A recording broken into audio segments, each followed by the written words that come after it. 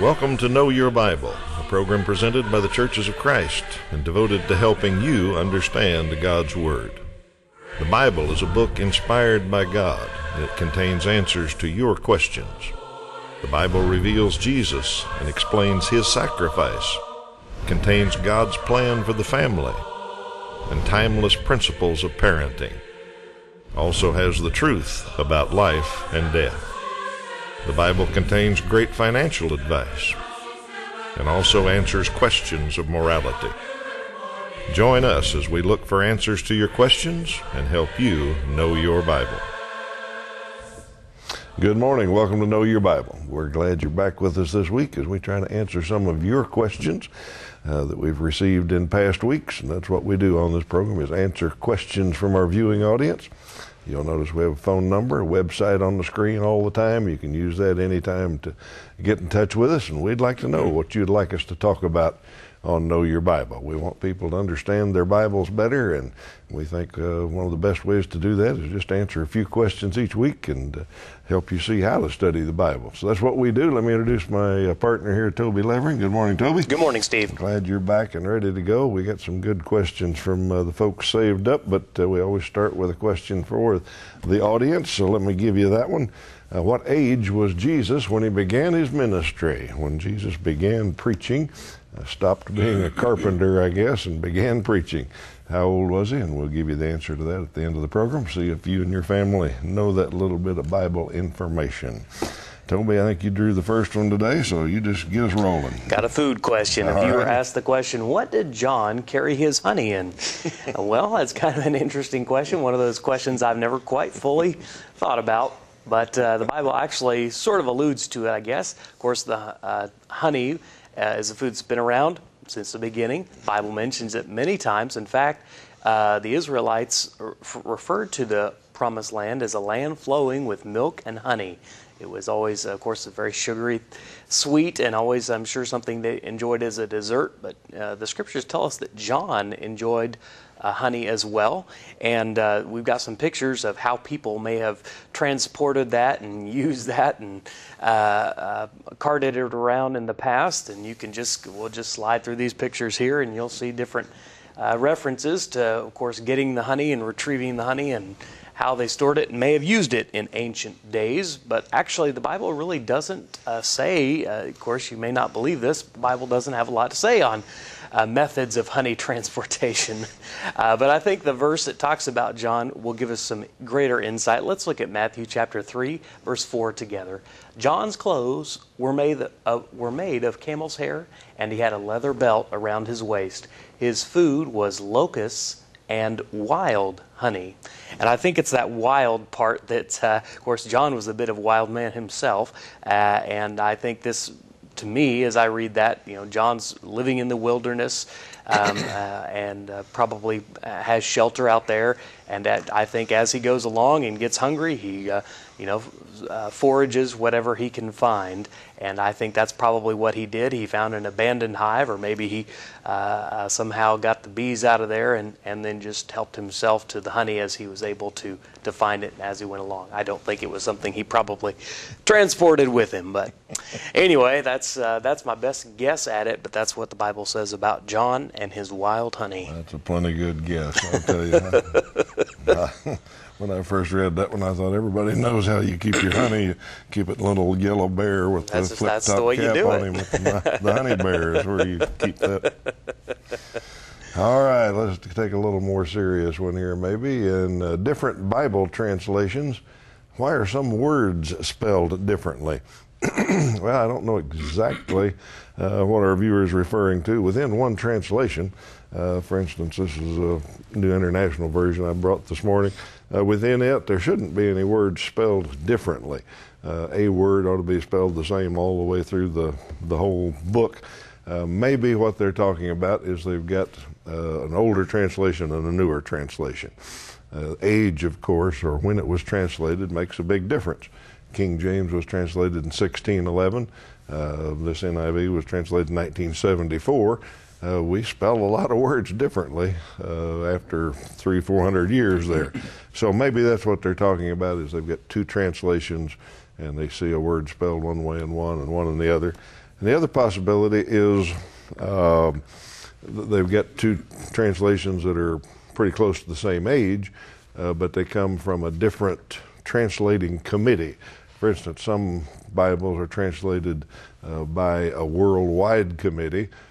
Some have been translated by more of an English or British committee, and some by United States scholars and all of that. Well, different countries spell words differently. We in the British spell words differently. Color, they put an extra U in color, I guess is the way you would say it over there. Theater, they switch E and R around. So maybe that's what our viewer's talking about. But within one translation, words ought to be spelled the same. But all translations, age, consider that, and who translated it. So those are my best guesses on that question. Got a name question. All right, take on the name here. The viewer asked the question, where does it say in the Bible that God changed Saul's name to Paul? Well, this viewer is very astute. Of course, the Apostle Paul is probably the most familiar name by which we know him, and he wrote much of the New Testament. Of course, his name was also Saul, and we read of this in Acts chapter 12 and also Acts chapter 13. There never at a point comes in which God says, "And now you shall call him Paul," just that he was also called Paul.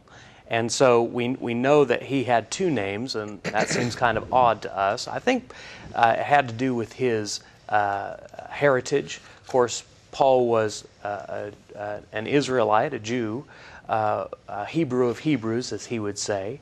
And so, of course, he had his Jewish name, but he was also a Roman citizen.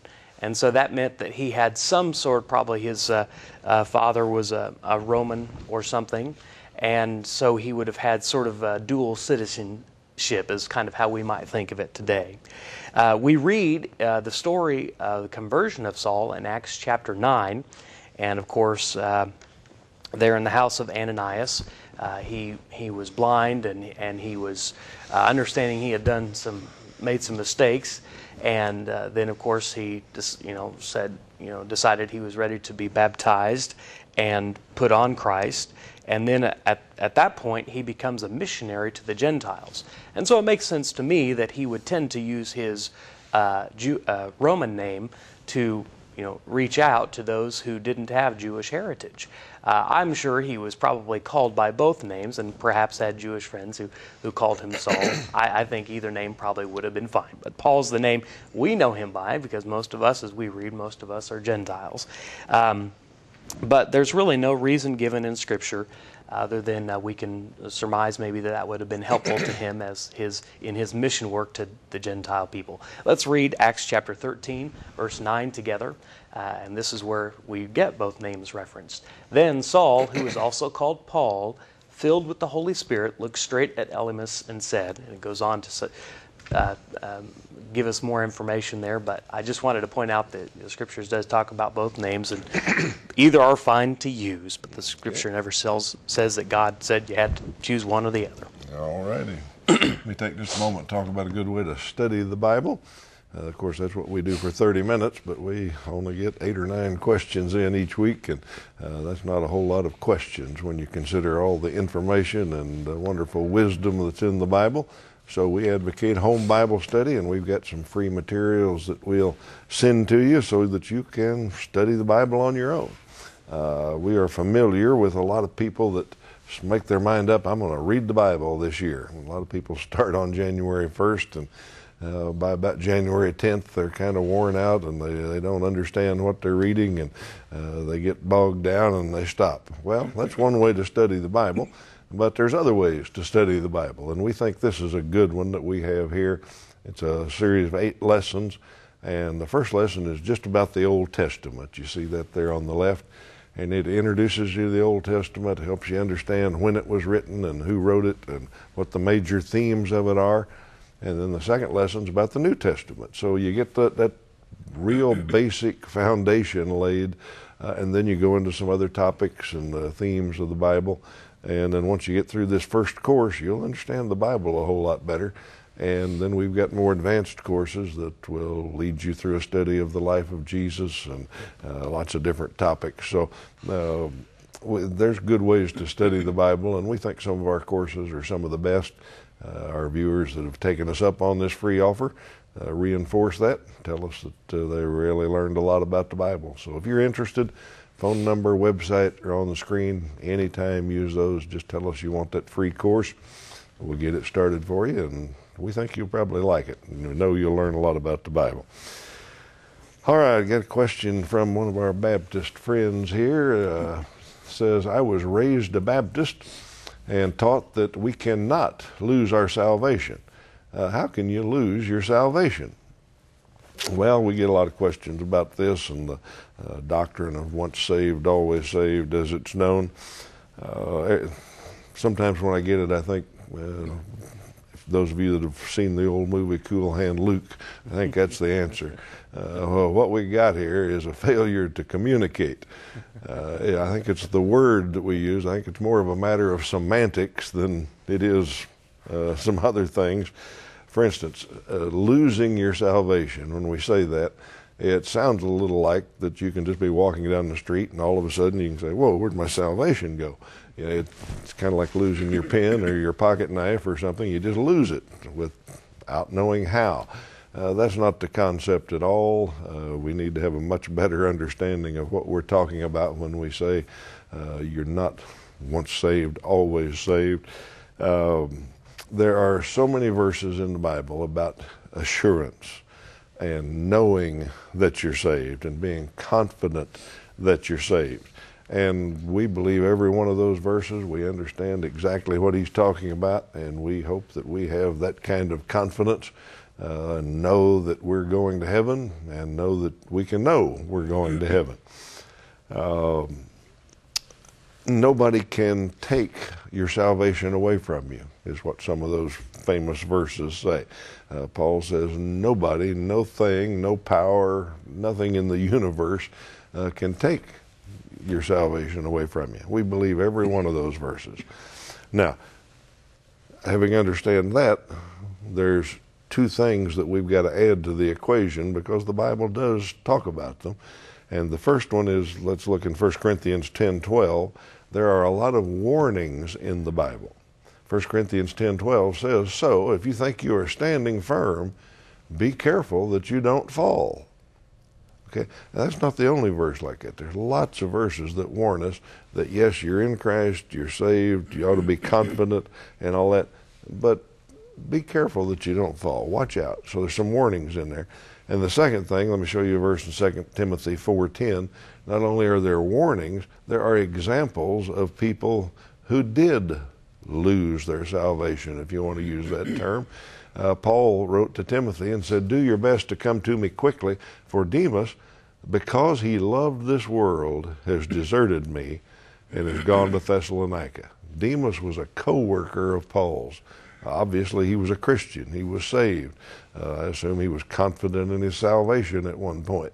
But Paul says the world got to him. He got to thinking about the things he missed in the world, and he decided he loved the world more than he loved the things of God, and so he left Paul. He deserted him. He went back to the world. So not only are there warnings, there are examples. Perhaps I said it was a matter of semantics. Let me suggest this. Maybe if we use some different words, like instead of lose your salvation, what if we said you can forfeit your salvation? What if we said you can give up your salvation? You can forsake Jesus and go back to the world or to some other religion. And I think everybody knows examples like that. They've seen people, not many, but there are people that leave Christianity, that get involved in sin and temptation and fall away and never come back to Jesus. So we all know of that, and that's what we're talking about, is be careful. Stay focused on Jesus. Keep trusting in Him. As long as you're trusting in Him and walking in the light, nobody can take your salvation away. You're not going to lose it accidentally. But if you get entrapped by the world, which the Bible also warns about, you can forfeit it. You can give it up. So I hope that word definition there helps us a little bit.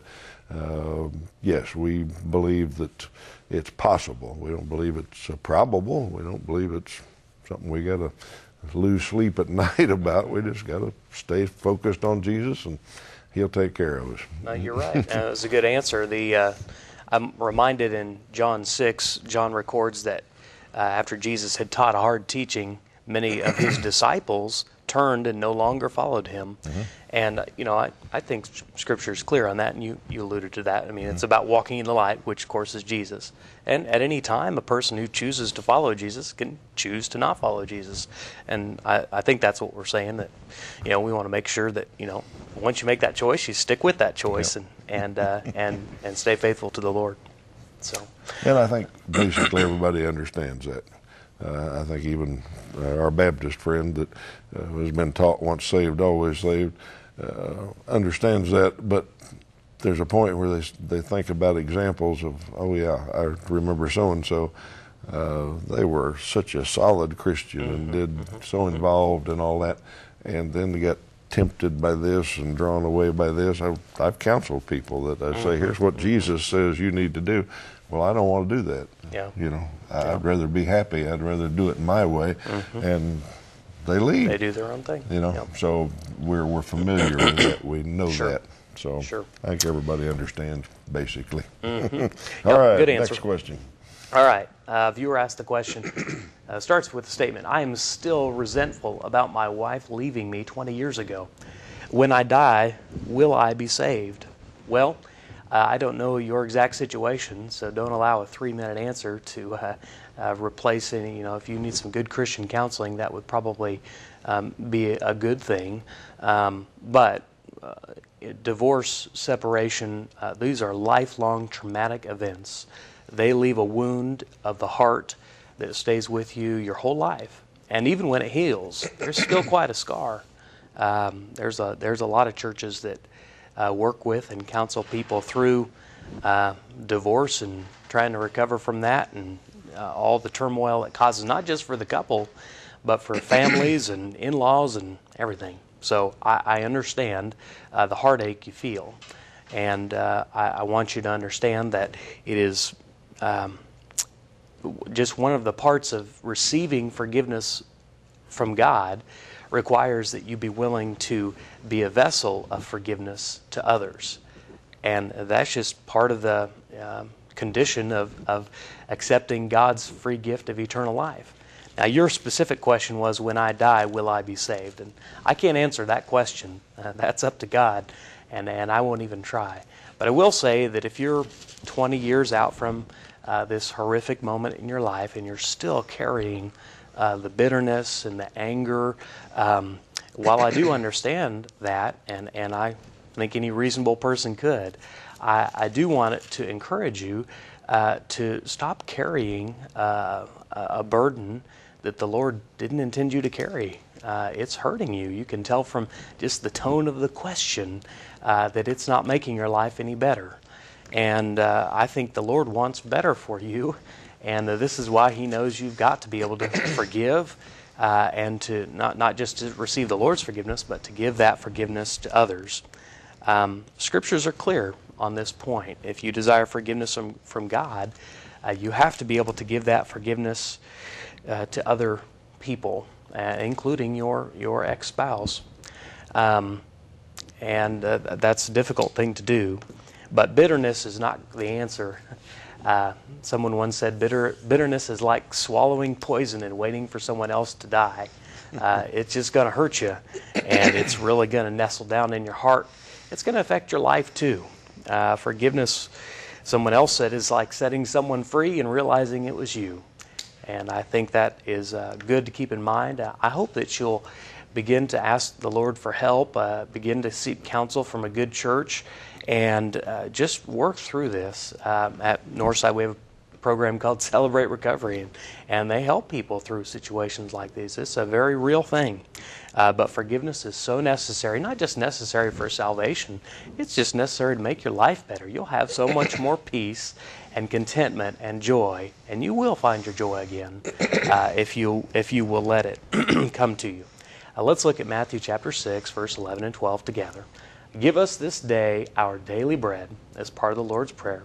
Forgive us our debts. Now, pay attention to this one small word, as we also have forgiven our debtors.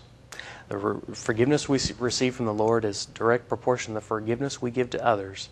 So I think if you'll look in that direction, study forgiveness in the Scriptures, it will help you and be a blessing to you and ultimately make your life better. I hope that helps. Good answer. All right, Jesus and angels and who's who here. Was Jesus the angel who appeared to Abraham before destroying Sodom and Gomorrah? Well, Jesus is not an angel. So in this story that you can read back in Genesis 18, the viewer wants to know, was Jesus one of the ones that came and talked to Abraham? And he evidently came with two angels, the way the story is told. But let's make sure we know Jesus is not an angel. Now, some stories in the Old Testament particularly about God appearing to people use the term angels, and sometimes it just says men appeared, but it seems like they're angels, and not always clear there. But a lot of times it just says the Lord spoke or the Lord appeared. Sometimes it's as a representative way. An angel spoke to somebody, but it was the Lord speaking. So I'm just saying it's not always clear, but this one seems to be pretty clear. I think the way to figure it out is let's just read some of the scriptures, and we'll piece and take a few pieces out of a bunch of scriptures in Genesis 18. So let's start with 1 and 2, and it says, the Lord appeared to Abraham. Okay, that's Jehovah's personal name. The Lord appeared to Abraham near the great trees of Mamre, while he was sitting at the entrance of his tent in the heat of the day. Abraham looked up and saw 3 men standing nearby. Okay, there it calls them men. They looked like men. They had physical bodies. Then down in verse 18:35, it says, the Lord left after speaking with Abraham. And then in the very next verse, it says the 2 angels went to Sodom. So if you read the whole story, the way it sounds is, Abraham looked up, he saw 3 men, saw 3 bodies over there that looked like humans, and as he talked to them, it turned out that one of them was the Lord, evidently. God himself somehow, which, as this viewer says, is probably Jesus appearing in a bodily form. And after he was through speaking to Abraham, he left, and then the 2 angels went on to Sodom. So I think it's most likely, quite probable, Jesus, I think, did have some pre-Bethlehem appearances. He appeared in a bodily form to people representing the Lord. He was God, so he was the Lord. So I think if we read it that way, we can see pretty clearly that, yes, that probably was a pre-incarnate appearance by Jesus. Okay, let me take this moment and invite you to visit a Church of Christ near you. Churches of Christ are the folks who keep this program on the air and help us be here each week to answer some of your questions. And we like to thank some of them each week. Today, let's talk about the Watermill Church of Christ in Springfield, Missouri. They're our partners over there and have been since almost the very beginning of Know Your Bible. When we went into that market and began broadcasting from Springfield, Watermill was our partner and helps us a lot over there and does a lot of the phone answering and grading correspondence courses and all of that. So they're our partners over in that area, and a great bunch of people. I know you'd enjoy meeting them, and you'd be warmly welcomed if you dropped into the Watermill Church of Christ sometime. Of course, whatever region you live in and we broadcast in, there's a Church of Christ near you, and if you're looking for a church home, drop in and tell them you heard about them on Know Your Bible sometime. All right, you got another one there, Toby? Yes, viewer has an officiation question, yes. Does a person performing a wedding ceremony have to be licensed for the marriage to be legal in God's eyes? Well, that's a question that sometimes you think about, especially as a minister. I can tell you personally that it depends on the state. Every state is different. They have different requirements for officiants. Some people have to be ordained. Some have to have a letter of ordination. Some from their church. Some people have to have a record in the county courthouse somewhere. And some states require nothing at all.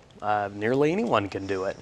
And so I guess my simple answer would be, of course, God wants us to abide by the laws of the governing authorities, and we need to do whatever's required there. But in terms of God's eyes, His greater concern is the covenant made between the male and the female there. We get all caught up in the ceremony, of course, and it's an important ceremony, and not to diminish it at all. But the important part is the seriousness of which the man and the woman enter into covenant with one another. The Bible doesn't say anything about ceremonies or even legal requirements, so we just have to use reason and common sense. Let's look at a verse from Matthew chapter 19, verses 4 through 6. This is what Jesus said.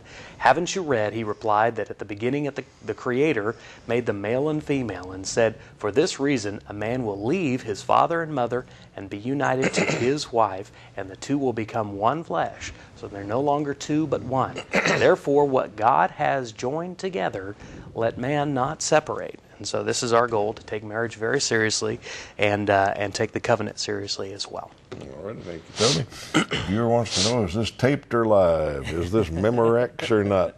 And it is taped. We, because of all the processing that we have to do with the show, getting closed captions on it and all that, it is taped. The way it works is we receive questions during the program a lot and on the internet all sorts of times. I take those questions and make up a script, if you will, because we get a lot of duplicate questions. We don't want to answer those every week. We'll space them out, answer them every 3 or 4 months perhaps. After we finish taping a show, we send that tape off to the folks that put closed captioning on it, so those of you that have hearing problems can read what we're saying, and they do a great job of getting it very accurate. I'll have to admit, they do a good job. They send copies out to all the markets we broadcast in, and then they broadcast it on the proper day. So it varies a little bit. We're usually at least a month off. What we're taping right now probably won't show for at least a month, 6 weeks, something like that. So that's how it works. I don't think it makes a whole lot of difference. We still answer the questions as quickly as we can, and in the order we get them, and try to keep up with them. And we always give you a written answer. If you give us your name and address, we'll get it to you immediately, or that week at least, pretty close. So that's the way the program operates, and we think that's the best way to do it, and helps us get the closed captioning on there. All right, we're out of time for questions today, but we got a trivia question to answer yet, and that one was, what age did Jesus begin his ministry? And the answer is very clear. In Luke chapter 3, it says he was about 30. So he was about 30 years old when he began preaching publicly. We're glad you've been with us today. We hope you come back next week as we answer some more of your questions on Know Your Bible. Till then, you have a great week.